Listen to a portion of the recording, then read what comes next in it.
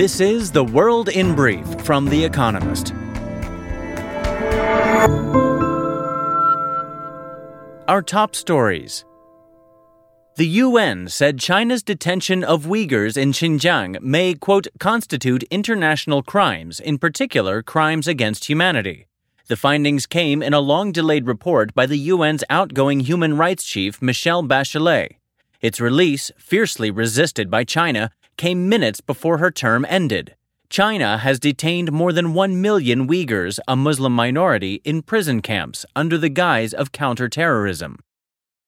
America's Department of Justice said efforts were, quote, likely taken to obstruct its investigation into the handling of classified documents by Donald Trump at his Florida estate. In a court filing, it said that documents were, quote, likely concealed from investigators after a subpoena had been issued to the former president and his lawyers had attested that all sensitive material had been handed over. Greenhouse gas concentrations and sea levels reached record highs last year, according to America's national weather forecaster. The National Oceanic and Atmospheric Administration said 2021 was among the 6 warmest years on record.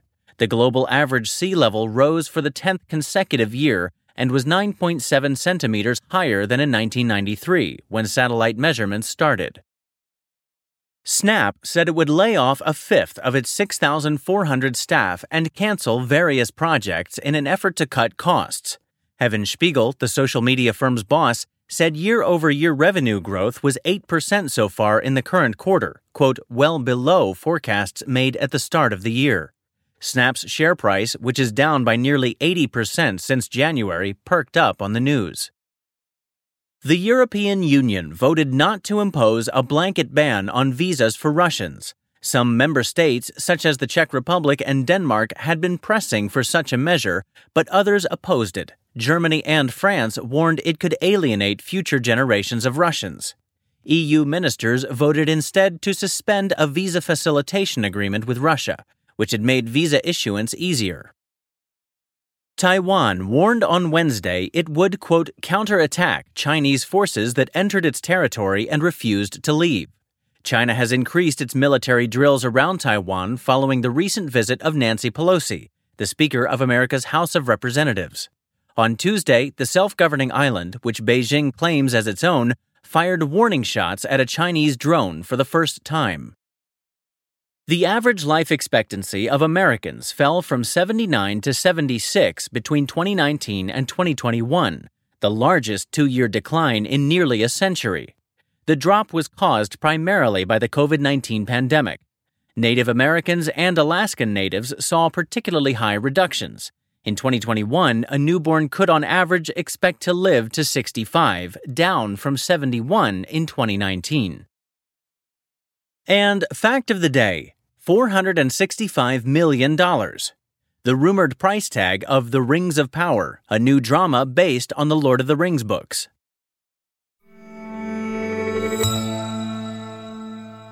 And now here's a deeper look at the day ahead. Russia rallies its troops for war games. Russian troops are in short supply, with the Kremlin struggling to find sufficient men to send into harm's way in Ukraine. But that has not stopped the Russian army from scraping together enough soldiers for a week-long joint exercise. The quadrennial Vostok East War Games in Russia's Eastern Military District, which includes Siberia, begins on Thursday. It will supposedly include 50,000 military personnel, 140 aircraft, and 60 ships, though Russia has been known to exaggerate these figures.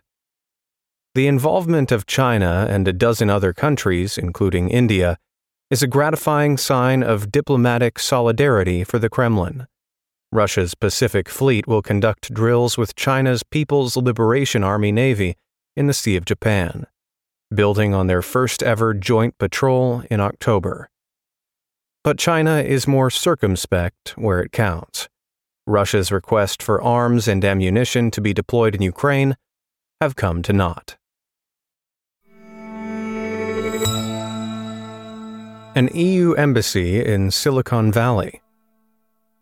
On Thursday, the European Commission, the executive branch of the European Union, opens its first office in San Francisco, a diplomatic mission of sorts to work with Silicon Valley's firms. It is a timely move as the EU prepares to enforce the Digital Markets Act and Digital Services Act, two ambitious new laws for the Internet approved by the European Parliament in July. Gerard de Graaf, a senior bureaucrat who oversaw the drafting of the legislation, will head the San Francisco office. Whether he will be treated as the EU's plenipotentiary is another question. Firms like Alphabet, Apple, and Meta, nay, Facebook, may prefer to deal directly with Brussels, where each employs hordes of lobbyists. At any rate, the new office formalizes what has been a reality for some time. In many ways, tech giants are much like big virtual nations and need to be dealt with as such. That includes maintaining diplomatic relations.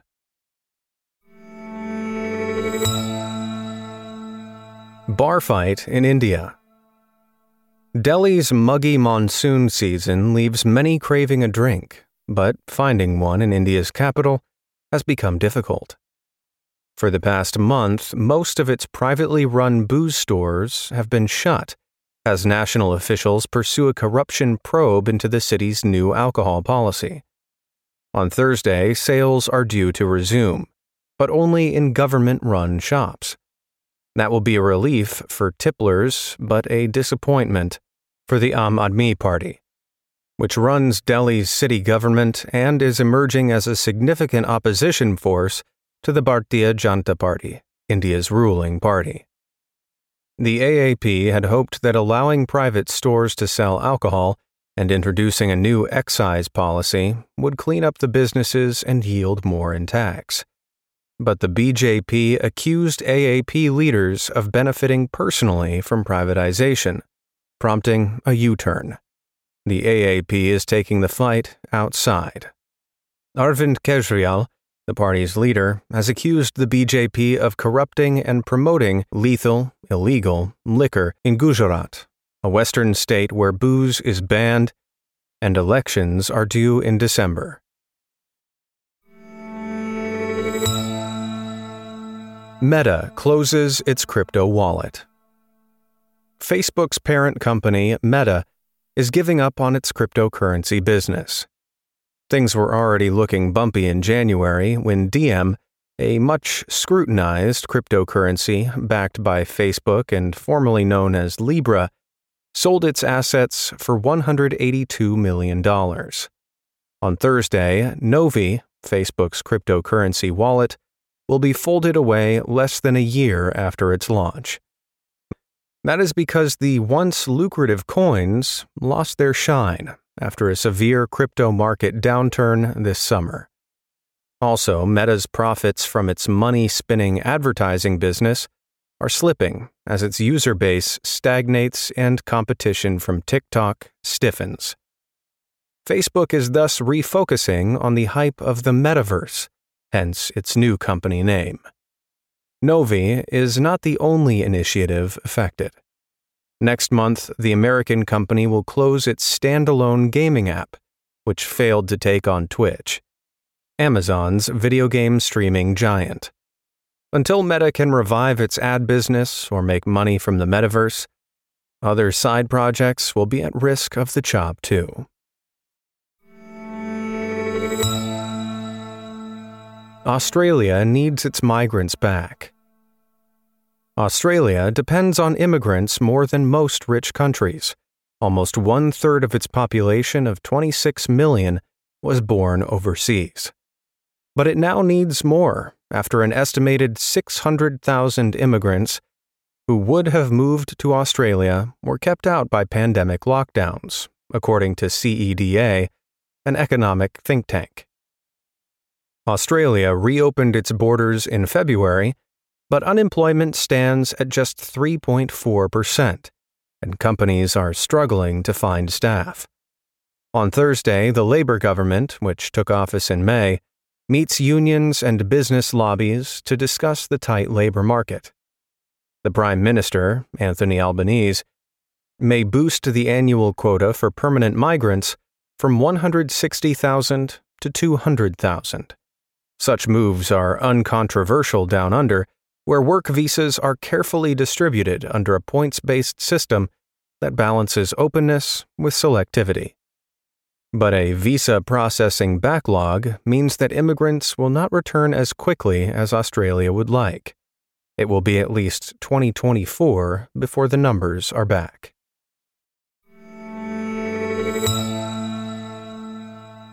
Daily Quiz. Our baristas will serve you a new question each day this week.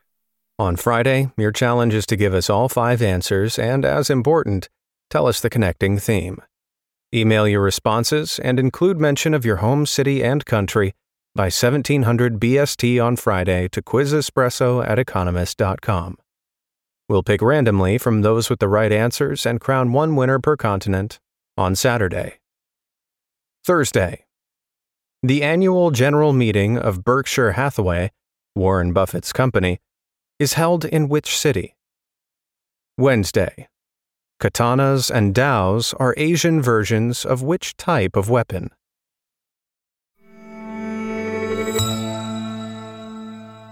Finally, here's the quote of the day from Sir Richard Steele, who died on this day in 1729. Reading is to the mind what exercise is to the body. That's the world in brief from The Economist, available 3 times every day of the week. You can also hear interviews and analysis from our journalists, including our current affairs podcast, The Intelligence, on your podcast app. And subscribers to The Economist have access to each week's full edition in audio. Just download the Economist app to start listening.